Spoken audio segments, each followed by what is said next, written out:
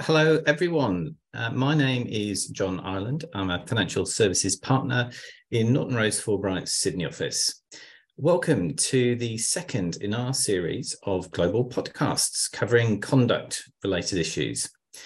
In this podcast, I am joined by financial services colleagues around the world who will be providing us with an update on cross-border funds distribution. So what we'll be looking through is a few questions covering a number of related topics. Firstly, it'll be trends and industry developments. We'll also be having a look at a couple of key regulatory issues impacting on cross-border funds distribution.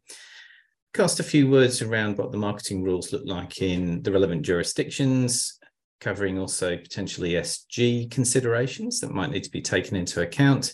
And then rounding off with what we might think crystal ball gazing towards 2023, what the year ahead holds for cross-border funds distribution. So to kick off the session, I'm delighted to be joined by my colleague from Hong Kong, Etelka Bogardi.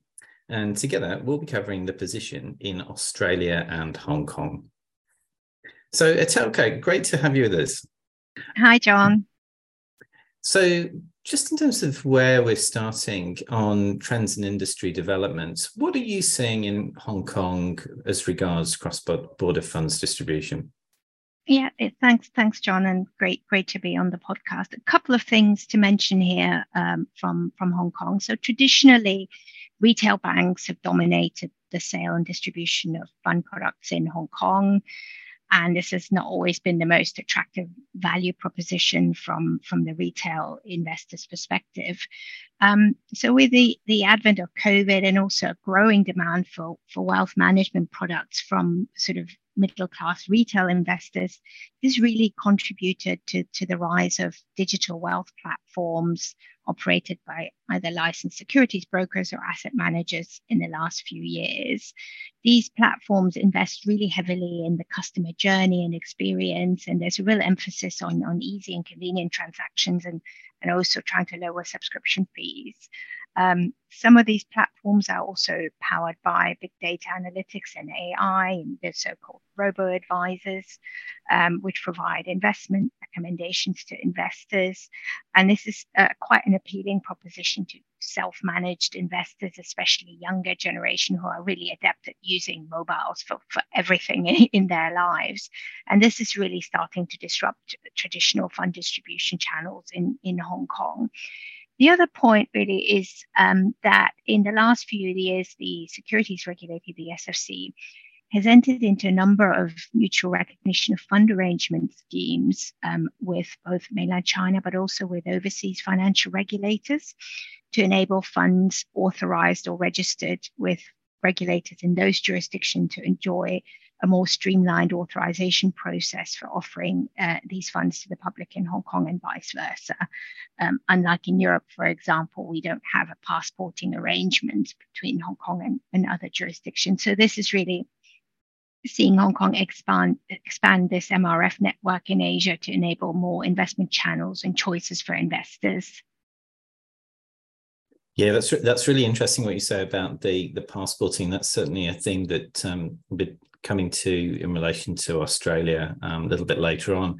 I mean, certainly in terms of trends and industry developments from an Australian perspective, I guess we're also seeing a common theme across wealth managers and platforms there. There certainly has been an uptick that we've noticed in those sorts of intermediaries coming to market to support the high net wealth and middle market space and in terms of access to offshore funds. And that's been a bit of a shift away in a way, because previously that really has been more of a preserve for the larger financial institutions, including the large institutional funds and pension or super funds. I guess the other thing we're seeing in industry developments is a bit of a rise of other types of intermediaries. So this would be resolving the gap in the market, which has come from the lapse of the sufficient equivalence relief that our regulator ASIC was offering to enable offshore managers access to the market. And so with that sufficient equivalence relief no longer being available, intermediaries or third-party license holders are offering different types of solutions for offshore managers and funds looking to enter the market for the first time. So that could continue for a little while. So in terms of maybe shifting and segueing into that regulatory space, Etelka, I'm interested in Hong Kong in terms of what you're seeing as maybe the top one or two regulatory issues that are relevant in this context. Yeah, thanks, John. I mean, we'll talk about the regulatory framework and the marketing issues in a bit, as you mentioned at the beginning. But again, this is where the online piece comes in. It's been a real focus. So the popularity of these types of online platforms for fund distribution or wealth management product distribution has really caught the SFC's attention in recent years. They've recently issued guidelines to regulate the conduct of platform operators and online distribution practices. In August 2022, they published a report which essentially details some of the regulatory compliance issues identified from these online platforms. So defective client onboarding procedures, which are all online, insufficient product due diligence, failure to observe selling restrictions applicable to specific products, so private funds or complex products or virtual asset related products, and inadequate risk profiling of clients. So we will expect the SFC to really zero in on how these funds are sold or marketed in the online space in the future as well. Yeah, thanks very much for that. I mean, it's, from the Australian regulator perspective, ASIC is in the throes of working through the proposed new regime for licensing for marketing and distribution. The reversal effectively of the previous foreign AFS licensing framework by action through federal government channels and the budget last year really did throw to the winds that previous regime that was coming through. So now what we're really seeing, I guess, in terms of regulatory issues is just this uncertainty continuing around timing for the new set of rules. We did have them released in discussion in canvassing form for comment almost a year ago. It was December last year. And really since then, it's been somewhat caught up with the election, the change of the federal government. And so the consequence of that is the previous expiry date, which was to be the end of March next year, has been pushed back to 2024, the end of March. Then, so really, we do see a sort of continuing degree of uncertainty. In the meantime, foreign managers are just having to look at the new options that might be available to them. In terms of the marketing rules themselves there, maybe if we can just delve into a little bit more detail on those. What does that look like from a Hong Kong perspective, Etelka? Yeah, sure, John. So there's a couple of things. So there's the licensing regime that we always need to look at, because generally the marketing of funds in Hong Kong is a regulated activity, is considered to be a dealing activity. And so you need to be licensed or registered with the SFC if you're carrying that out by way of business in Hong Kong, but also fund distribution activity carried on from outside Hong Kong, but where this service is actively marketing this to the public in Hong Kong, this would also trigger a licensing requirement, bringing an offshore party potentially onshore. The second regime we need to always look at is the product authorization regime and the financial promotions regime. So essentially, a retail fund has to be authorized by the SFC unless an exemption applies. And there's two relevant regimes here. So there's the prospectus regime under the companies legislation and the financial promotions regime under the securities legislation. The securities legislation covers marketing of all types of funds, so that would also cover funds in the form of partnerships, whereas the companies legislation covers only interests in funds structured as corporates. There are, again, exemptions from the authorization requirements. So the most widely relied on is the one made to professional investors only. Yeah, that's great. There's clearly some commonality across the different jurisdictions there. I mean, the licensing rules first and foremost from the Australian perspective, as I've mentioned, they're in flux, but very relevant. I should say, though, that there are a range of exemptions through the Corporations Act and corporations regulations that affect licensable activities, and so they can be relevant for certain types of marketing, and so it is relevant to always go back to basics and have a look at those prior to examining the future state. So licensing is one.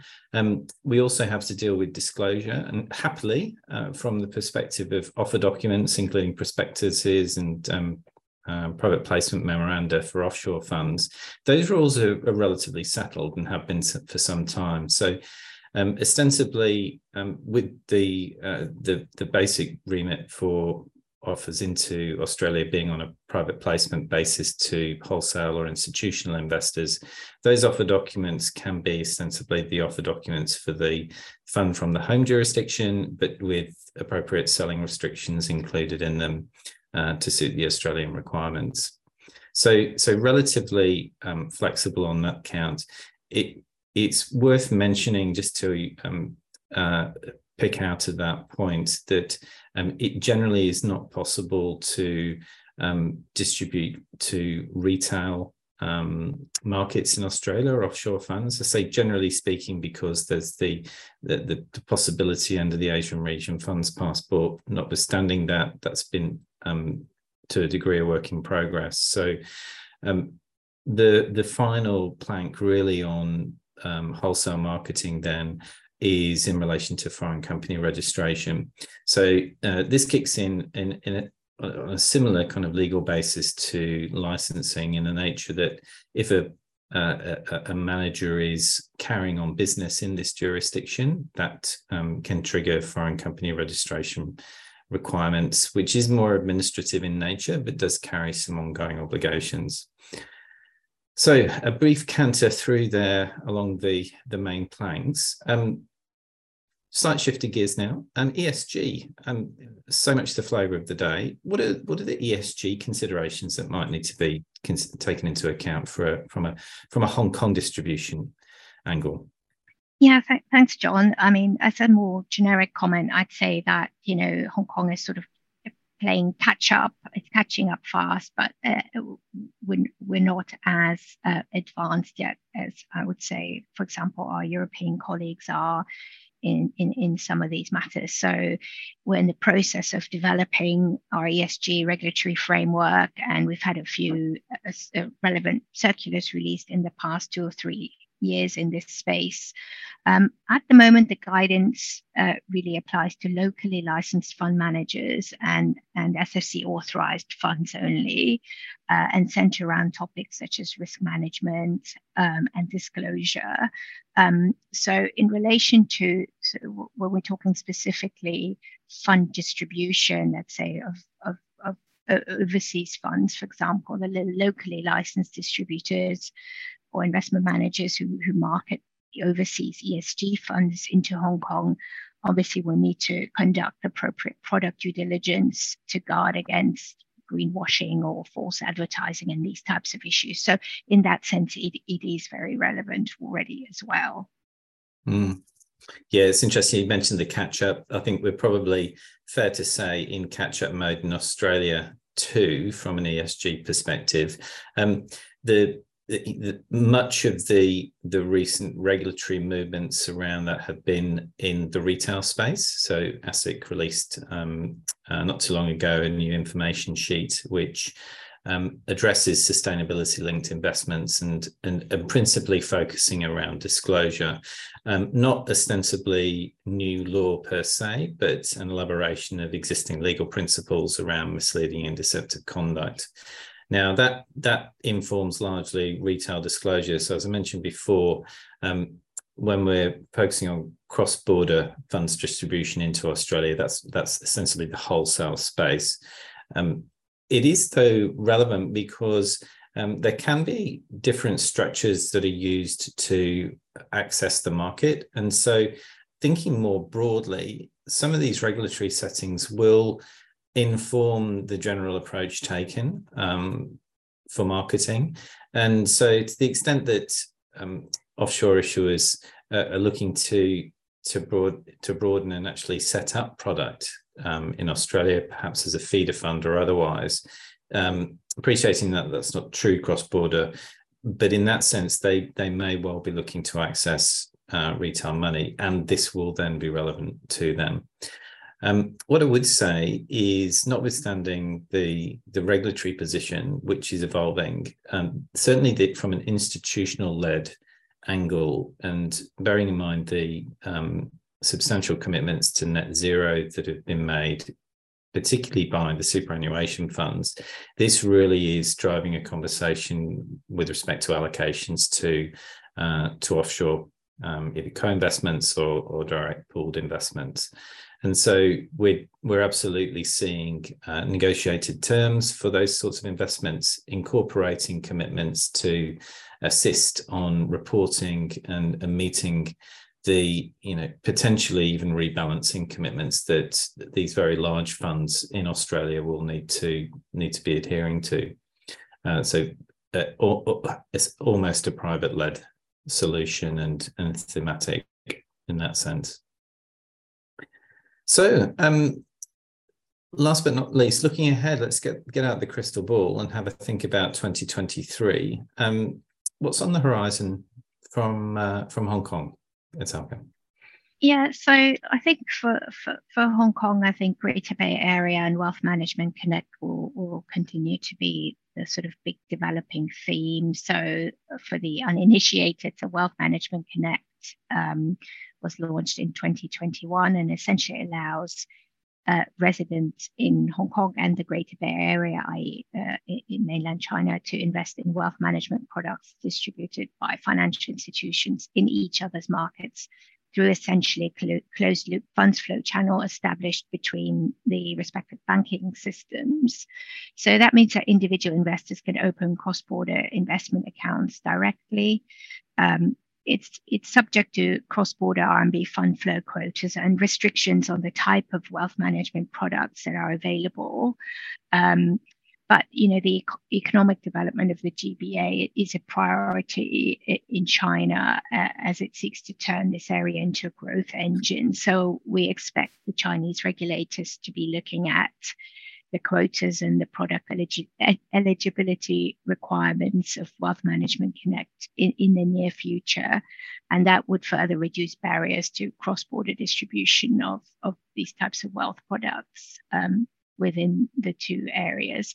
And the other point is the continuing expansion of the MRF network that I talked about previously to try and strengthen Hong Kong's position as a wealth management hub in Asia. Just very recently, there's been another MRF arrangement with Thailand, so just a couple of weeks ago in mid-November. So we expect sort of positive developments in both the WMC and the MRF schemes to further lead sort of room for growth in the fund distribution space in Hong Kong in 2023 and beyond. Well, I can't help but pick up on the passporting there. So from Australia's angle, the Asian Region Funds Passport is the scheme that we've got very much front of mind. And just by way of recap, so the Asian Region Funds Passport members, that's Australia, Japan, New Zealand, Republic of Korea and Thailand.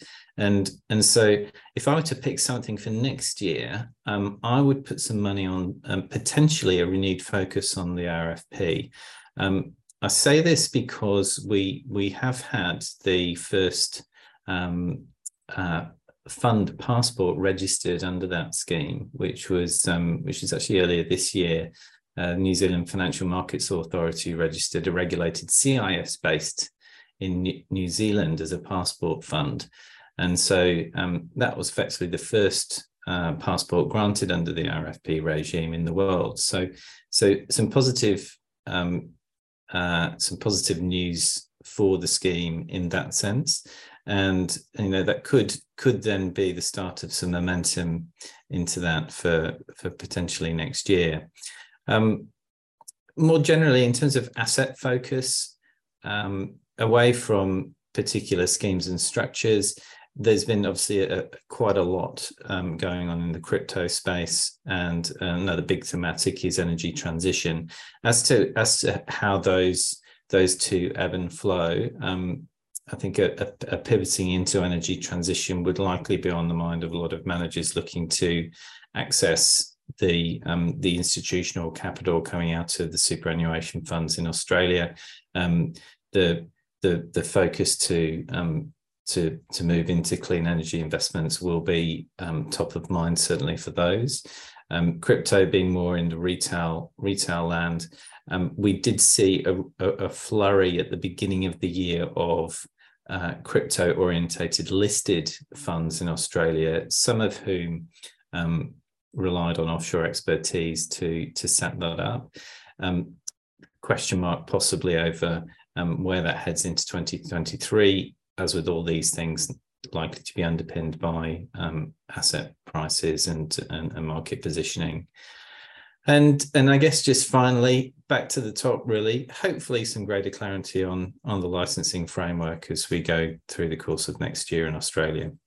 So I think that brings us to the end of the Australia and Hong Kong piece. Thank you very much for listening.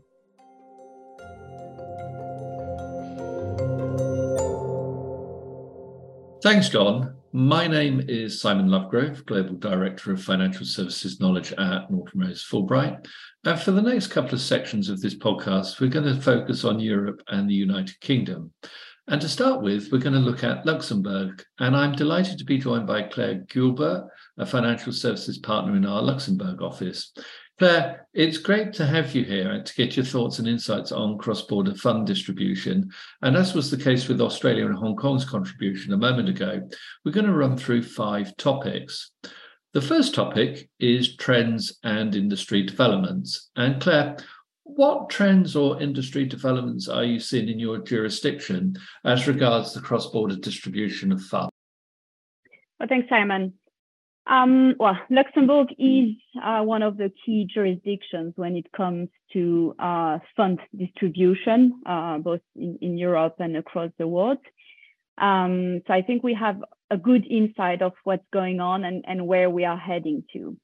I would say the major trends in Lux and probably that we see elsewhere when it comes to cross-border distribution of funds derives from the development of the alternative investment fund products generally. Luxembourg has positioned itself as a key jurisdiction for AIF with the implementation of FMD, but it was already for a long time a key jurisdiction for UCITS. So we have a good experience on how to distribute funds on a cross-border basis. And so it's not only about distributing in Luxembourg, and I would say it's more about distributing Luxembourg funds elsewhere. This development on the alternative investment fund side continues with the implementation more recently of other related EU frameworks, such as the one facilitating the cross-border distribution of funds, which is the topic today, but also on sustainable finance disclosures, which are actually all linked with each other. Among the trends I want to mention, and the one I want to select here, I would first mention the one of the continuous higher demand for AIF products with a variety of underlying asset classes and a variety of investor types. This shows a democratization of the alternative investment space. This space is becoming really an alternative to the traditional, more liquid investments and the traditional savings schemes that we were seeing. And this contributes also to financing the real economy, which is one of the key focus of the regulators and the legislators in Europe and elsewhere. This trend leads to another trend, which is a growing fund infrastructure in Luxembourg. Because to service these funds and the various requirements around the funds which are growing, Luxembourg has also positioned itself as a key jurisdiction for fund servicing. And so in Luxembourg, we either have own fund managers being established with an own authorization and staff on the ground. And we actually see more and more staff being relocated to Luxembourg, and in particular to conduct marketing activities throughout Europe, and that is especially since Brexit. But we also see a large choice of service providers who provide within their service offer the management of the funds and also give access to their marketing passports. Within that offer, we see that they have like an initial offer for pre-marketing services with minimum engagement, but then also a larger offer for conducting the actual marketing activity for their clients. And then there are different setups for this conduct of the marketing activity, which is tailored to the organization of the client. And I would finish with another last trend, which is ESG, because I cannot talk about trends without talking about ESG. The regulators have added SFDR disclosures as part of the mandatory pre-investment disclosures required under AFMD.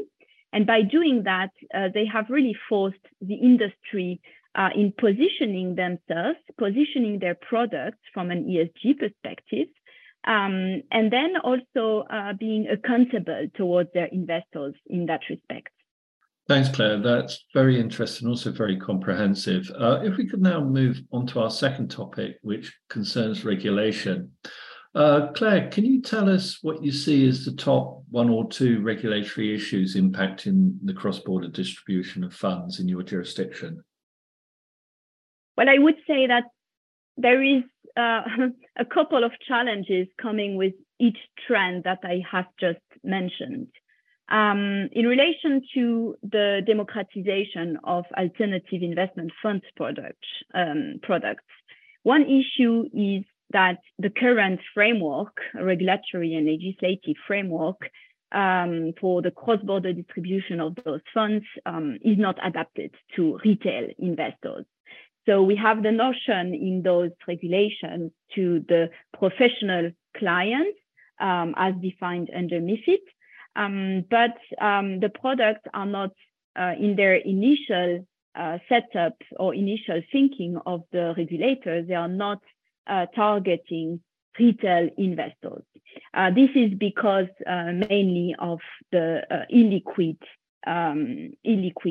status of the asset classes of those funds, also having a higher risk for the end investors.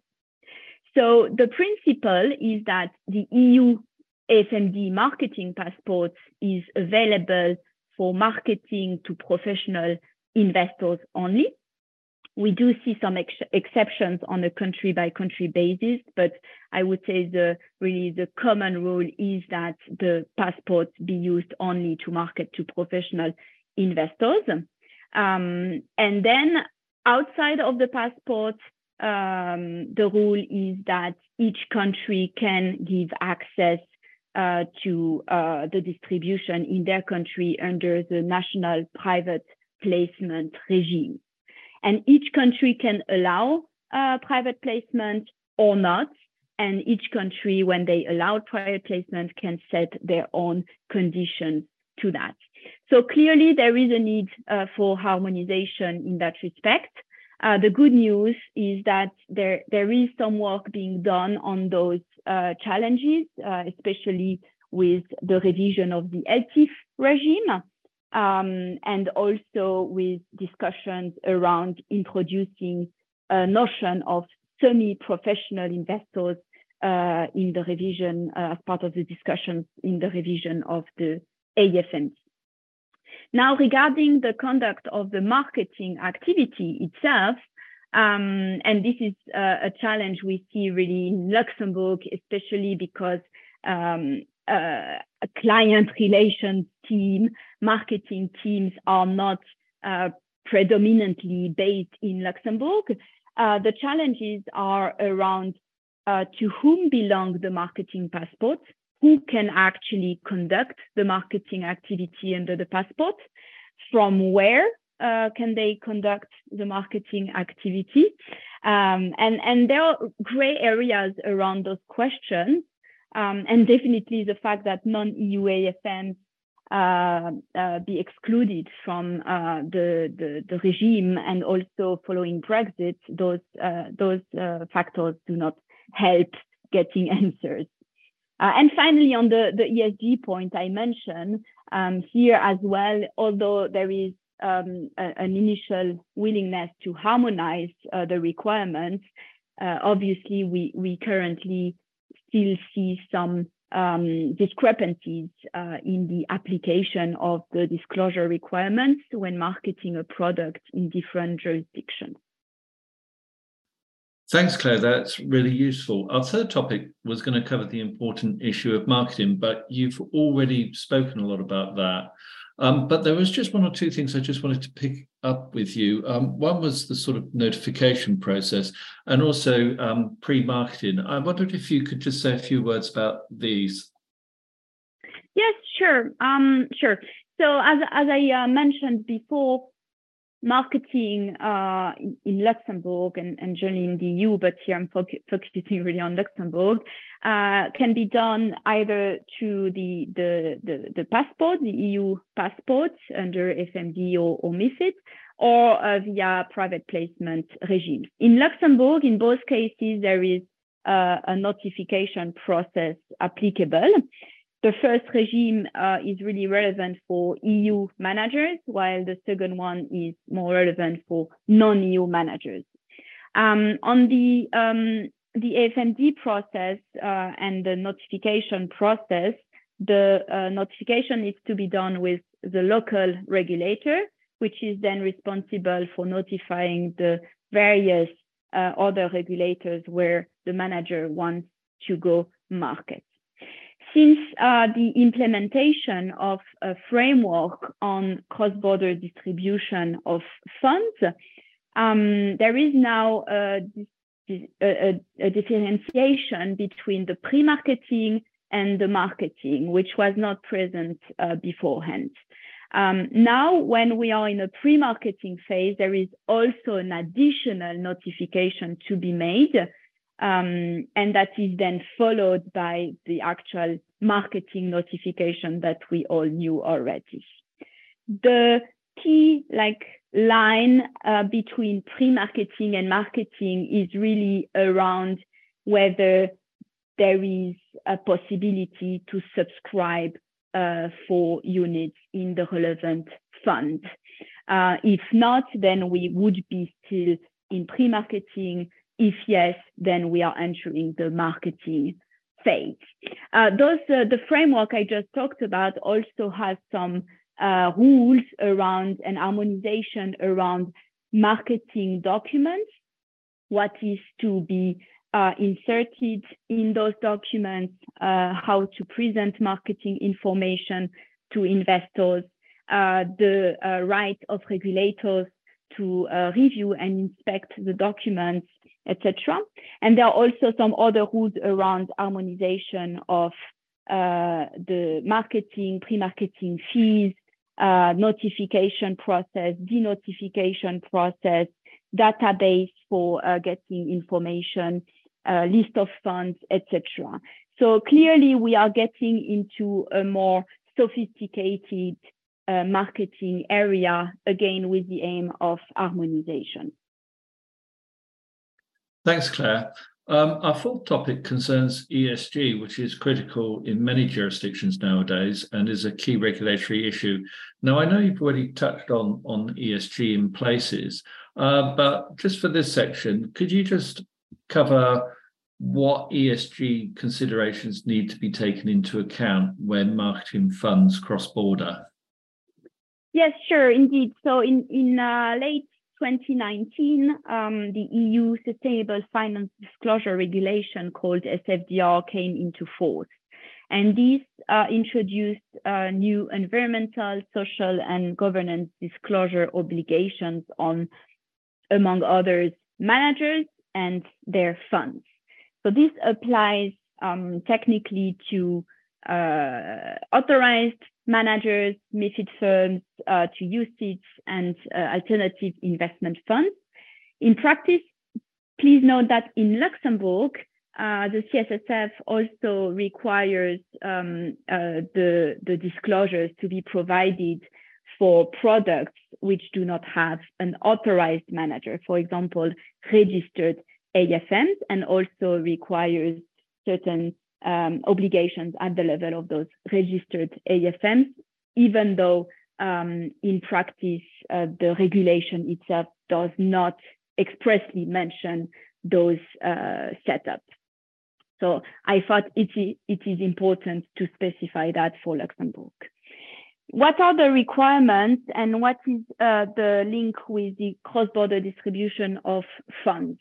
There are product level disclosures regarding the qualification of the fund when it comes to ESG. So whether the fund promotes ESG features or has ESG features as part of its investment objective or not. And then depending on that qualification, there are different information to provide. SFDR is actually to be read in conjunction with the taxonomy regulation that followed it. And then there are manager level requirements, both disclosure requirements, but then also reporting requirements, including when it comes to the funds under management. The link with the cross-border distribution of those funds is that SFDR has required that certain disclosures be made under the disclosures to be made pursuant to AFMD. So before investors invest in an AIF, and same on the UCITS side. And so in practice, we see that, as I mentioned before, local regulators will scrutinize the disclosures that are being made when a product is being offered, marketing, distributed in their country. And as my final question, it sort of relates to horizon scanning, and it's simply this. What do you think 2023 holds for the cross-border distribution of funds in Luxembourg?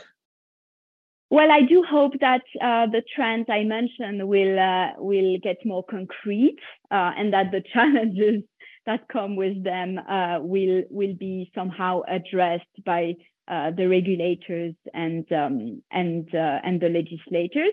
But I do, if I would pick one, I do think that the retailization of alternative products is really a key topic to watch. Okay, thanks, Claire. That's very helpful sharing your thoughts with us today. Well, thanks, Simon.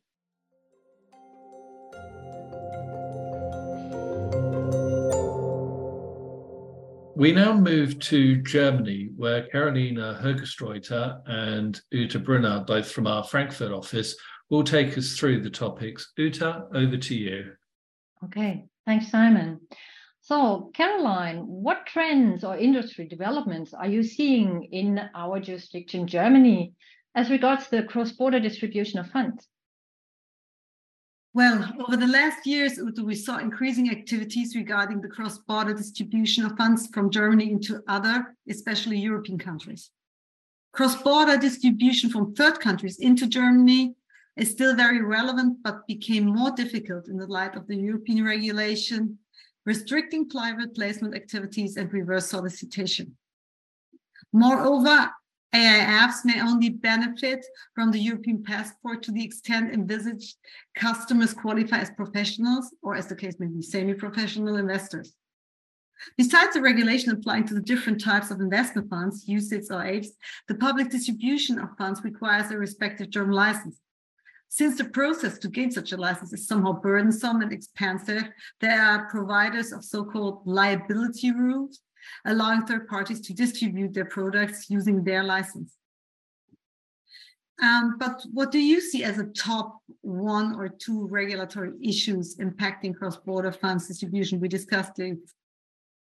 Yeah, in my view, it is still the balance between the passive freedom to provide services, which means the acting upon reverse solicitation on the one hand, and active marketing and the regulations applicable to marketing activities, because this may cause issues under German law. And under German law, or in the German market, this is in particular important for institutional investors, because for institutional investors, the passive freedom to provide services is an important concept, because big investors and their external service providers often actively approach German fund companies, KVGs, which are called master KVGs. And these KVGs provide infrastructure and organizational setup for establishing a bespoke special fund, an AIF. And this often for a single investor, which is then the fund managed by a third-party asset manager selected by the investor. And already the pre-marketing regime has caused some issues here. The pre-marketing regime requires notification to the regulator when approaching potential investors with an idea for a fund structure.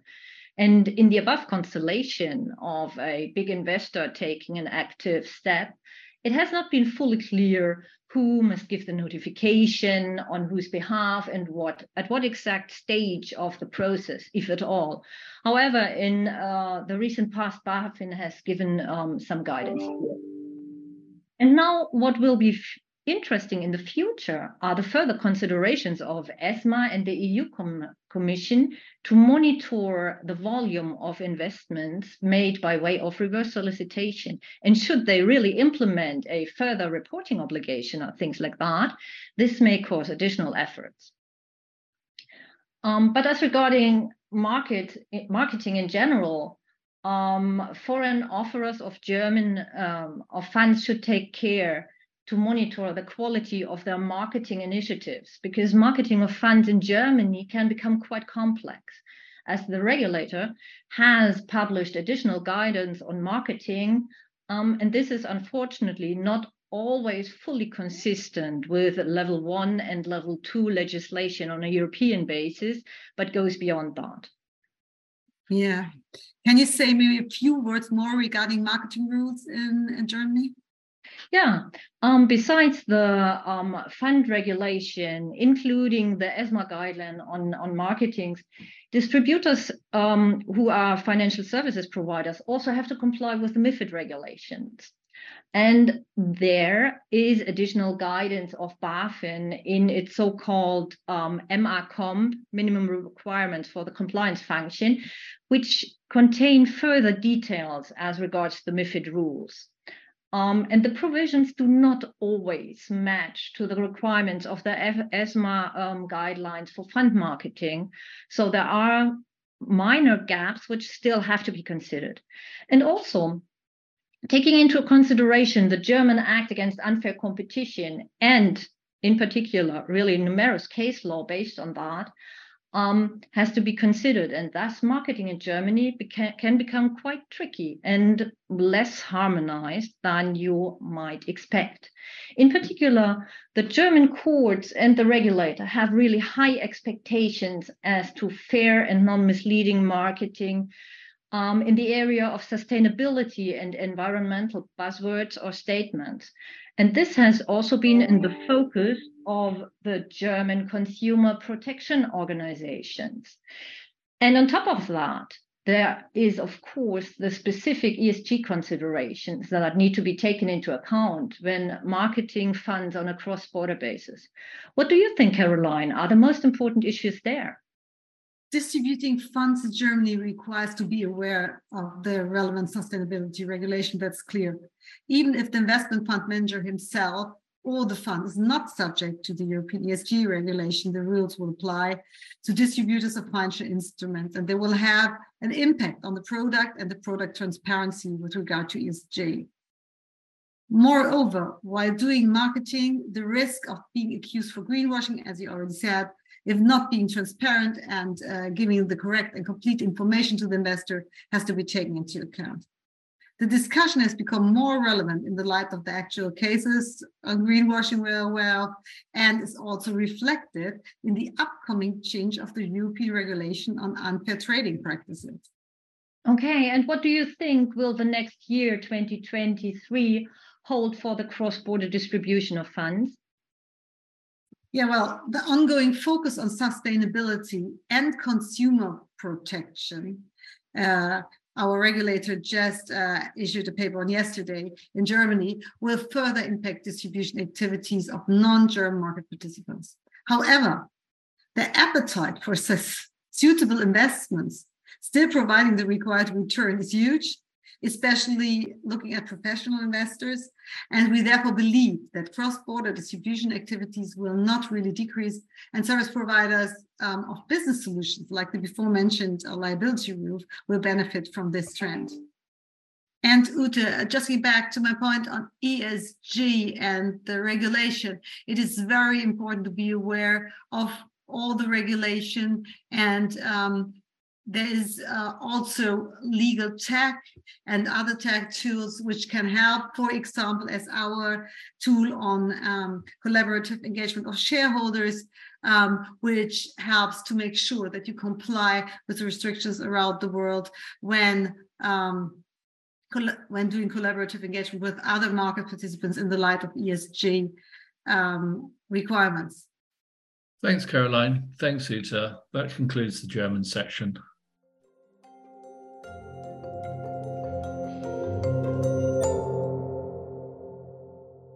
In this part of the podcast, we move on to the United Kingdom. And for that, I'm joined by Joshua Todd, a partner in our funds team in London, and also Ilian Petrov, an associate in our financial services team in London.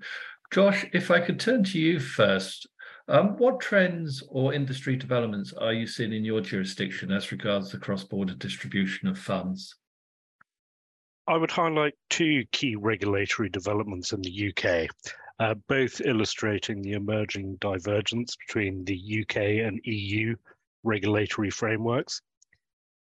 The first concerns the funds marketing regime and EEA rules regarding pre-marketing of alternative investment funds. These rules came in under the EU Cross-Border Distribution of Funds Directive, which of course does not apply to the UK.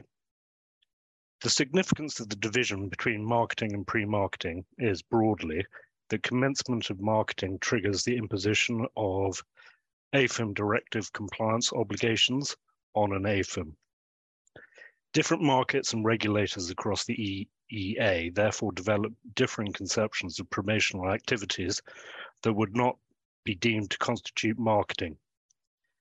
In a bid to harmonise different treatment of pre-marketing in the EU, this directive adopted a restrictive definition of pre-marketing, which is likely to catch almost any discussion between a manager and an investor regarding a new fund, which in turn triggers a notification obligation to the relevant regulator.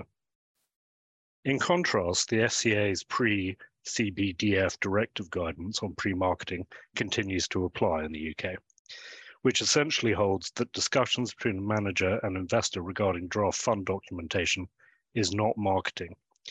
It is therefore now easier for an EU AIF to pre-market in the UK than in the EEA. The second development that I would highlight is the UK Overseas Funds regime, which is designed to allow non-UK retail funds and money market funds to be marketed in the UK to retail investors on the basis of an equivalency assessment by the FCA, i.e. an assessment to the effect that a foreign jurisdiction and fund type provide an equivalent level of protection as that enjoyed by an equivalent form of UK authorization fund. Then there is then a registration process for the qualifying overseas funds with the FCA.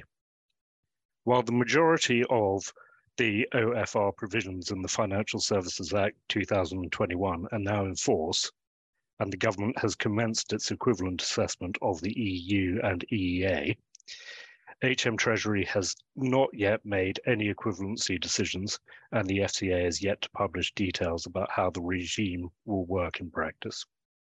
Thanks, Josh. Now, let's move on to our second topic, which concerns regulation. Eliane, can you tell us what you see as the top one or two regulatory issues impacting cross-border funds distribution? Absolutely. So when thinking about the distribution and marketing of non-UK funds into the UK, especially in a retail context, the biggest issue has to be the loss of the EU marketing passport and the current lack of a practical recognition regime for overseas funds. See, for professional funds, while the loss of the EU marketing passport has caused an inconvenience for fund managers looking to market EU funds into the UK, they do have the benefit of the UK's national private placement regime, which is well established and utilized. The same, unfortunately, cannot be said for retail funds. The national private placement regime is really designed for marketing to professional investors. And while the FCA has updated their definition of alternative investment fund to exclude only UK retail funds, so thereby allowing for the notification of non-UK retail funds under the national private placement regime, there are various other restrictions and requirements. And here I'm thinking of things like the UK financial promotion regime and the restrictions on the promotion of non-mainstream pooled investments under COBS 4.12 of the FCA handbook that managers need to consider and ensure compliance with. The other currently available route for non-UK retail funds looking to market in the UK is to apply for recognition under Section 272 of FSMA. Now, this route is costly and onerous for many reasons, and therefore is almost never used.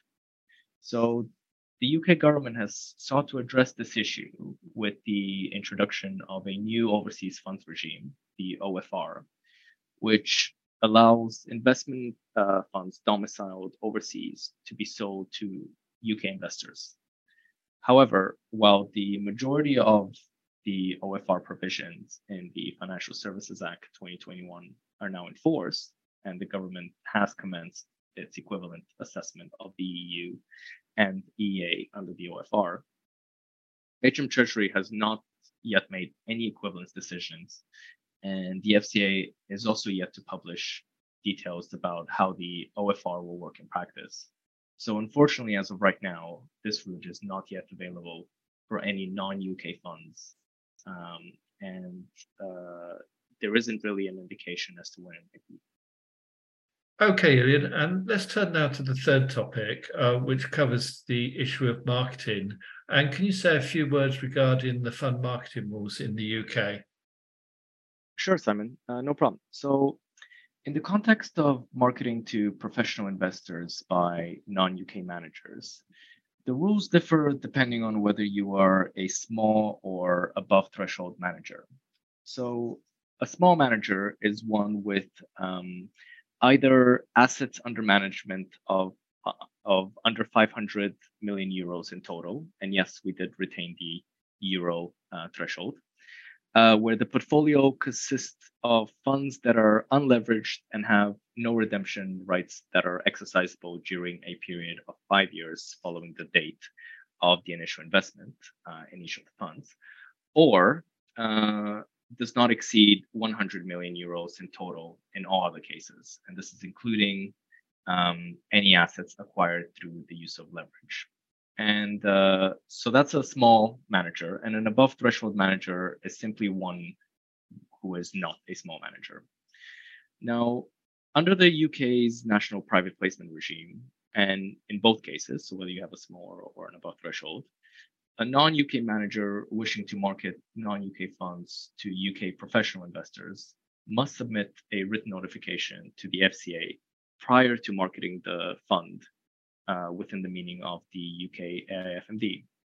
And marketing in this context has a specific meaning, and that is the making of a direct or indirect offering or placement of units or shares by a fund manager to an investor that is domiciled or with a registered office here in the UK or in Gibraltar, or whenever another person makes such an offering or a placement at the initiative of or on behalf of the manager. So, as such, even though the UK has not implemented the cross-border distribution of funds regime that Europe has, any activity that kind of falls short of this, for example, promotional presentations or Pathfinder versions of a private placement memorandum, provided that, of course, such documents can't be used by a potential investor to invest in the fund, will count as pre-marketing, quote unquote pre-marketing, and therefore will not be subject to a marketing notification under the national private placement regime. However, I think we still need to keep in mind that any pre-marketing promotional activity must comply with UK private placement rules, including the UK financial promotion regime, and where relevant, the restrictions on the promotion of unregulated collective investment schemes.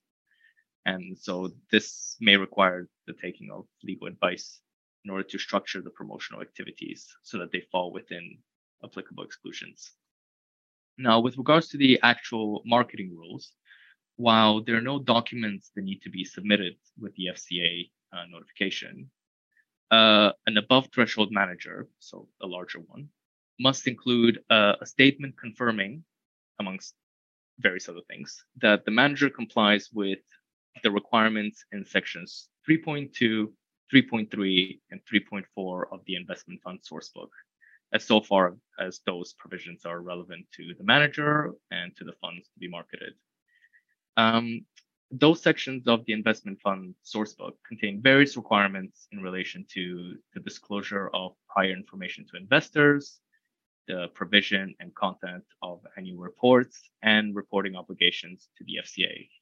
For small managers, the notification requirements are less extensive and only require the manager to provide information on, again, among other things, the main instruments in which the manager trades and the principal exposure and the most important concentrations of the funds it manages. As for when a manager can start marketing, there is no statutory timeframe for approval of the notification. And so managers can start marketing immediately following the submission of the notification. Thanks, Ilian. Let's turn now to our next topic, which concerns ESG. Could you talk us through any ESG considerations that need to be taken into account when marketing funds cross-border? So currently there are no UK ESG considerations that apply to non-UK funds per se. While there are current applicable rules and guidance regarding the disclosure of climate-related financial information, and this is in accordance with the recommendations and the recommended disclosures of the Task Force on Climate-Related Financial Disclosures, so TCFD. And these can be found in the ESG sourcebook of the FCA handbook. And in addition to that, the FCA is currently consulting on sustainability disclosure requirements and investment labels. So this is the UK's version of the EU's SFDR. But within these current applicable rules and guidance and the proposed upcoming rules, the application, the scope of application of them only really apply to UK in-scope firms. So in this sense, UK authorized firms are required to comply with the current ESG sourcebook, and subject to the outcome of the FCA's consultation, will be required to comply with the new proposed SDR requirements, regardless of whether the funds they manage are UK or non-UK funds. However, these rules are not currently applicable to non-UK managers marketing non-UK funds under the national private placement regime. the FCA have stated in the current consultation that they want retail investors to be able to trust all products offered in the UK, and that overseas funds form an important part of the overall regime. And so they have confirmed that they do intend to follow with a separate consultation in due course on how the proposals in the current consultation may be applied in respect of overseas funds in the future. Thanks, Ilian. And for my final question, can I turn back to you, please, Josh? What do you think 2023 holds for the cross-border distribution of funds? Clearly, the most important development will be in the ESG realm, and in particular, the UK's new sustainable disclosure requirements, which Ilian referred to earlier. On the marketing side of things, I would expect managers and distributors to look to offer increased access to retail investors to products that have been traditionally reserved, from a regulatory perspective at least, to professional investors. So it will be interesting to see how the FCA and other authorities react to these pressures, given their criticism of mis-selling by the funds industry in the past. Thanks, Josh. That's very well made. That concludes the UK section of the podcast.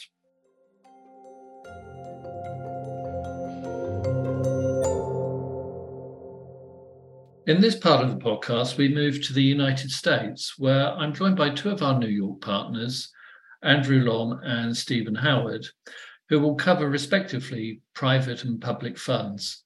Perhaps I could start with you, Andrew, on your thoughts on the trends and industry developments you are seeing in the private fund sector. Sure. Thank you, Simon. So I guess there's a lot of interest from non-US fund managers to raise money in the US because it's seen as such a huge market.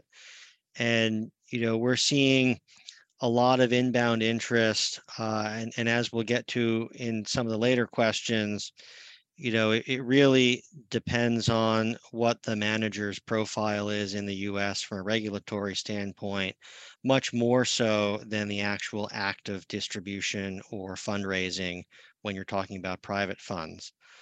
We also continue to hear from US-based managers that they're worried about AIFMD and some of the fundraising regimes in other countries when they're trying to go sell their products outside of the US.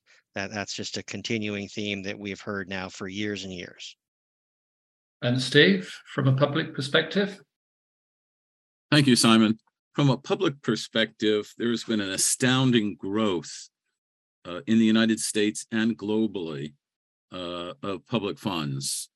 Despite the pandemic, funds grew at a tear.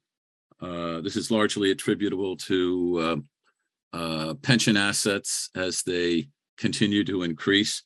There are other factors which have driven it, but to give you a sense of the astounding growth, the US now has over $30 trillion of assets under management in public funds. 20 years ago, it was less than $1 trillion. So in 20 years, it's grown to a level of 30 trillion, and all projections indicate enormous continued growth. Globally, there's an additional 20 trillion in Europe and Asia in public funds for a total worldwide of 50 trillion. So it's an astoundingly large market. It's much bigger than the aggregate of banks, or for that matter, insurance companies, or banks and insurance companies together. And what that means for cross-border fund distribution is that distribution is played out in large-scale and medium-scale M&A transactions by banks, money managers, and insurance companies around the world. And we have represented a number of, in particular, banks in their acquisitions, and in some instances, their sales of asset managers. We last year represented the Bank of Montreal in its sale of about $130 billion of assets under management, largely in the US and Europe, but also in Asia. And it was a sale to a U.S. manager called Ameriprise, which is in the top 20 world managers, and they're inching to get above $1 trillion, and they will in 2023. But they'll do it not by sales of individual funds. They'll do it by acquiring funds in different parts of the world. Thanks, Steve. Let's move now on to our second question. And again, Andrew, if I could start with you from a private funds perspective. The question concerns regulation. Can you tell us what you see as the top 1 or 2 regulatory issues impacting the cross-border funds distribution?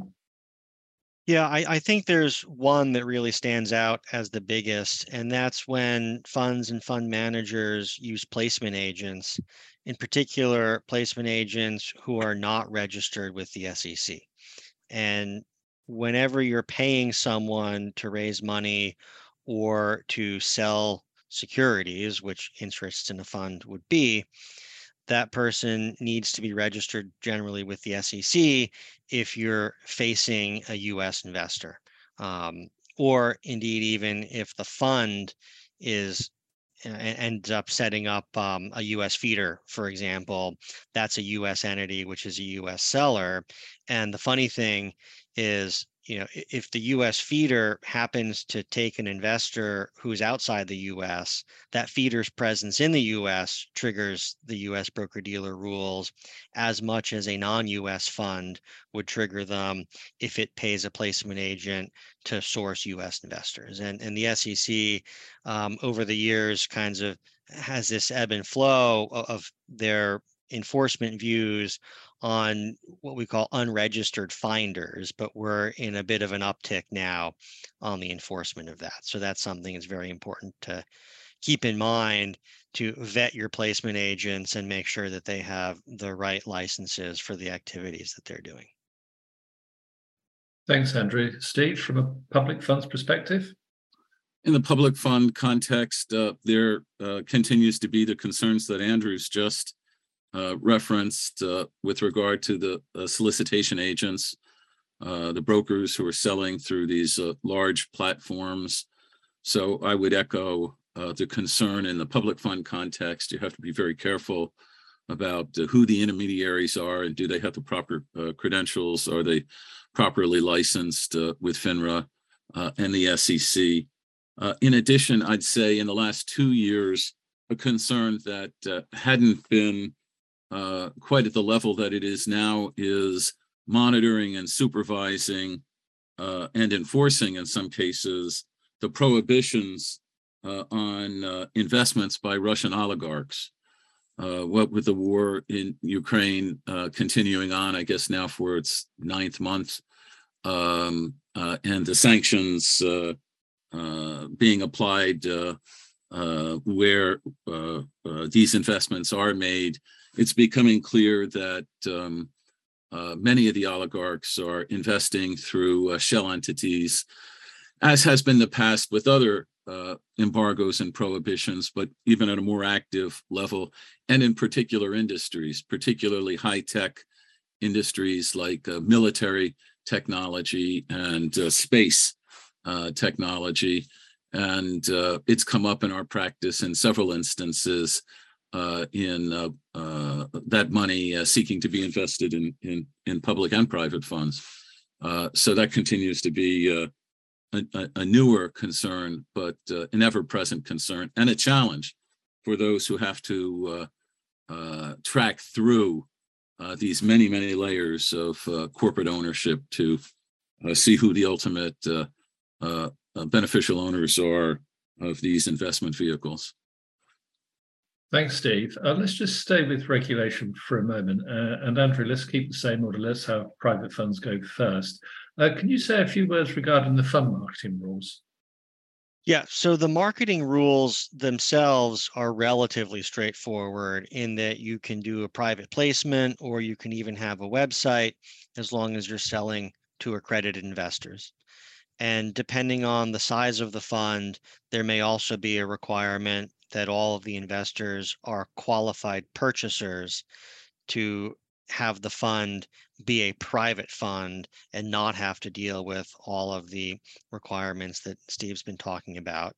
The real key is whether the fund manager is appropriately registered with the SEC based on the AUM that is sourced from the US. So that's kind of where the rubber meets the road, is on the manager side, much more so than the effectively, ticking box exercise on the fund side. Yeah, I would just add that if the non-U.S. advisor does not have an office in the U.S. from which it manages money, that gives the non-U.S. advisor a lot more freedom in terms of not having to deal with the rules that Andrew was just referencing. And if they either inadvertently or sometimes intentionally have an office in the U.S., they may want to think twice about continuing to have that office. And we've had that issue with Canadian advisors who think that because of the close affinity between Canada and the United States that our two countries have enjoyed for centuries, right? That happens, and then they understand that because they have an office which really is not critical to their portfolio management operation, they have to register after they hit 150 million of assets under management, and that's an eye-opener for them, which can be reversed if they close up shop in their U.S. office. As Andrew said, this is largely driven by whether or not the advisor needs to be registered. If it is a registered advisor, and many non-U.S. money managers have registered SEC registered advisors, there is a new rule, a new marketing rule, a relatively new as the last year and a half marketing rule for advisors, which did actually significantly change some of the rules. So as a, for instance, again, this is all assuming that the non-US advisor is registered. It used to be that any registered advisor could not have testimonials. That is, they couldn't hire a famous soccer player or in one particular case here in the US, a famous football player, to sell mutual funds. It was quite strict, and the SEC took it seriously, and there were very few instances where any of the large money managers in the US, whether it's BlackRock or Fidelity or Vanguard, wouldn't hire famous individuals to sell. And now it's permissible. You do have to state what the compensation is that the advisor is paying that famous person for their testimonial. But in terms of new trends, I think we're going to see a lot more famous people selling public funds in the US. And there'll be disclaimers on television ads and in written ads, but which will disclose the compensation arrangements. But I think that will be a new trend. That rule is Rule 20641. That's just the nomenclature of the rule. And it's fully in effect now. And it also requires standardization of investment performance presentations. So for those who are doing the pitch books, that again are registered advisors, because this only applies to registered advisors, touching base with the legal requirements of that new marketing rule becomes important. Thanks, Steve. Let's now move on. We've looked at marketing. We'll now move on to ESG, which is one of the very hot topics in financial services and also in the funds arena. Again, starting with you, Andrew, from a private funds perspective, are there any ESG considerations that need to be taken into account when marketing funds cross-border? So there's no specific rule in the US on ESG for private funds. And the fallback position then is like with other disclosures, do what you say you will do and disclose what you're doing. And I think the upshot of that is there have been some issues of greenwashing and similar things, especially in the last few years. But the SEC is a bit behind the rest of the world in its views on ESG and ESG disclosures, and we're seeing that play out in some developments on public company reporting. And there's a proposed rule for public funds, but that has not been adopted yet. And I think there's still an evolution to be seen in the SEC's views on all of this. And so, the main point is if the fund purports to have an ESG type strategy, it should say so, and it should follow what it says it's going to do. And if it's not going to do that, then it should not advertise itself as being an ESG fund. Thanks, Andrew. Well made points. Steve? Exactly. Andrew has it exactly right. It's a great cautionary. It's such a popular concept these days that things that are pretty farly removed from anything having to do with the environment get branded ESG. And the SEC is only going to come in when those statements are, from what I can see, extreme. But they will come in. And I've had a client that has been subject to an enforcement proceeding by the SEC. So Andrew's absolutely right. They will take note. You need to do what you say and say what you do. So it's despite the fact that the US does not have a rule for ESG, it isn't defined, let alone regulated as such formally at this point. And again, Andrew's absolutely right. The US is, I think, considerably behind Europe for sure. Advisors have to be careful. They have to be careful. Otherwise, the SEC will take note, and as evidenced by my client, we'll start an enforcement proceeding. Thanks, Steve. And my final question relates to horizon scanning. To put you both on the spot, what do you think 2023 holds for the cross-border distribution of funds? Andrew, from a private funds perspective? Yeah, so I think some further evolution on ESG, as we mentioned. I think also, whenever you are in, or hopefully in 2023 coming out of a market downturn, there's usually some kind of increased demand from lower ends of the private fund spectrum or higher ends of the retail spectrum for alternative types of investments.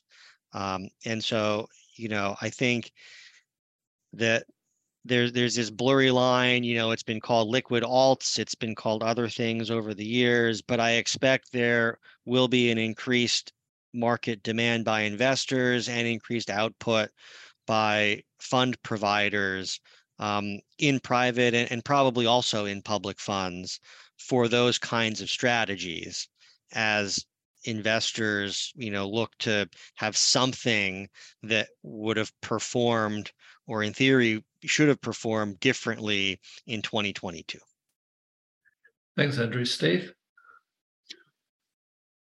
The first major trend that I've seen and will continue to play out in 2023 harkens back to my first observations, and that's M&A in this business sector.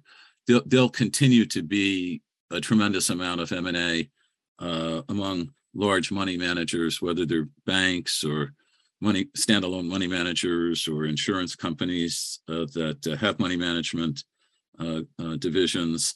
That's on a tear.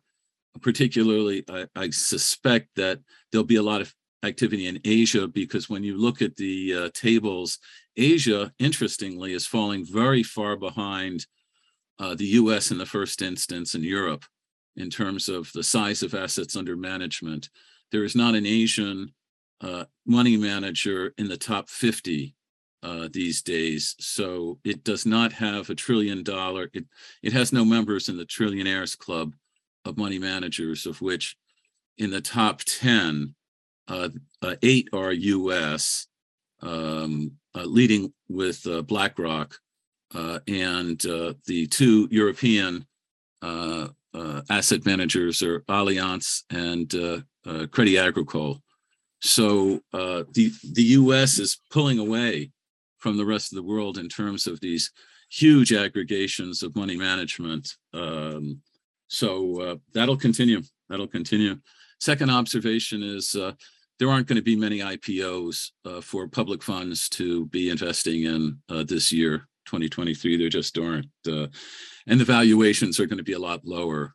These very, very high valuations for fintech companies, that whole trend has been arrested.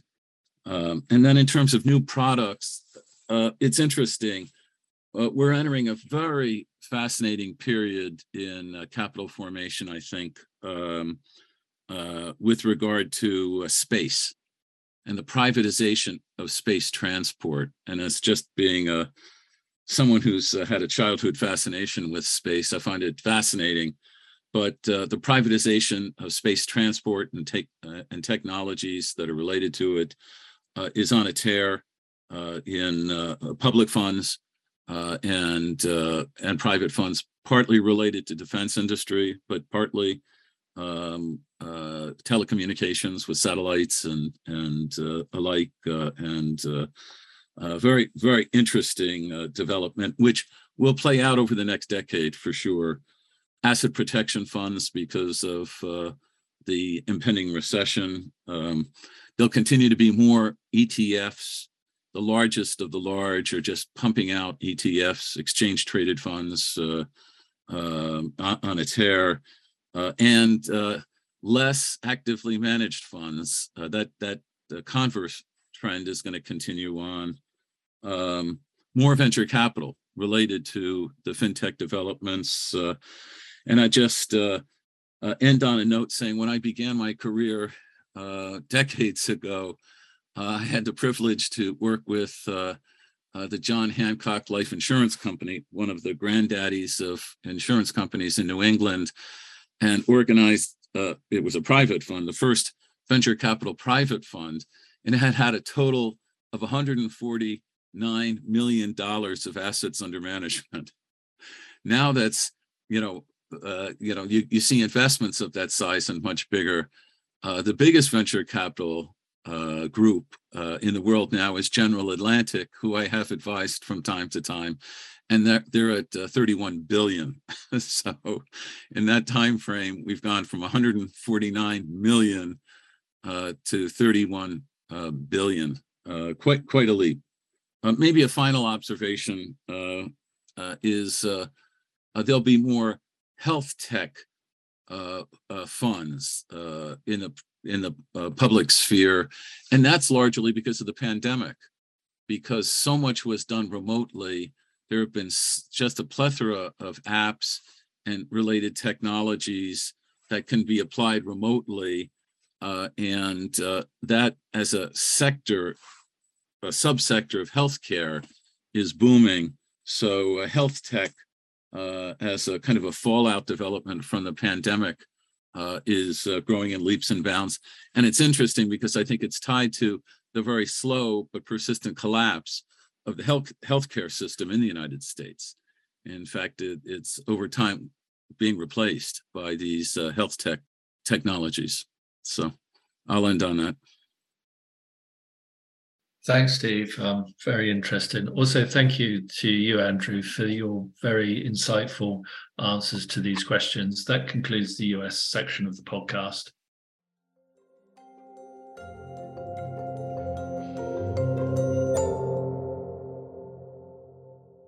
In this section of the podcast, I'm very pleased to be joined by Andre Abouad, of counsel from our Dubai office, and he's going to take us through developments in the UAE.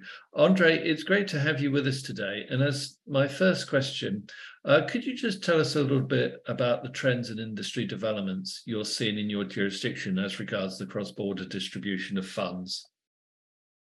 Thank you, Simon. In terms of trends, we're seeing a lot of crypto, PE, and VC funds being offered to UAE investors. This is mainly done on a private placement basis. Ireland and Luxembourg ETFs continue to constitute the main local offering to UAE retail investors. And finally, another interesting trend developing is the establishment of PE and VC funds in the 2 UAE financial free zones to invest in the region, mainly in Saudi Arabia. Thanks, Andre. Let's now move on to the second topic, which concerns regulation. Could you just tell us what you see as the top 1 or 2 regulatory issues impacting the cross-border distribution of funds in your jurisdiction? Yeah, in that respect, the main regulatory issue continues to be the overly restrictive GFSA funds regime. That is because it only allows the FSA regulated firms to offer and promote funds in the GIFC. And even then, this is subject to very few specific exemptions. And also, more recently, there is now a prohibition for offering foreign crypto funds in the GIFC, which was introduced by the GFSA's recent crypto regulations. Okay, thanks, Andre. Turning now to the third topic, which covers the important issue of marketing. Can you say a few words regarding the marketing rules in your jurisdiction? In fact, when it comes to the UAE, we're talking about 3 different jurisdictions from a regulatory perspective. So I'll start off with what we call onshore UAE, which is the mainland UAE outside of the 2 financial free zones. Cross-border fund distribution there is subject to the regular rules on financial promotions. This is where you have mostly private placement activity made to institutional or sophisticated investors, since that would be subject to an exclusion under the local regulator, as well as, of course, reverse solicitation continues to be a common avenue to making these placements. Next, you have the Abu Dhabi Global Market, which is the financial free zone in the Emirate of Abu Dhabi. Cross-border fund distribution there falls under the regulator's financial promotions regime, to which there are a number of exemptions which foreign distributors tend to take advantage of. And finally, in the Dubai International Financial Center, which is the financial free zone in the Emirate of Dubai, as I mentioned just now, cross-border fund distribution continues to be somewhat complicated, since the regulator there has a bespoke funds marketing regime, which is highly restrictive, only allowing the FSA licensed person to market and offer funds in the GIFC, and even makes very limited exemptions available to them. However, we are of the view that providing factual material or information that does not seek to induce subscription would likely be acceptable and would not trigger the GFSA rules. Okay, that's great. And there's a fourth topic. This concerns ESG, which is critical in so many jurisdictions now. Are there any ESG considerations that need to be taken into account when marketing funds cross-border?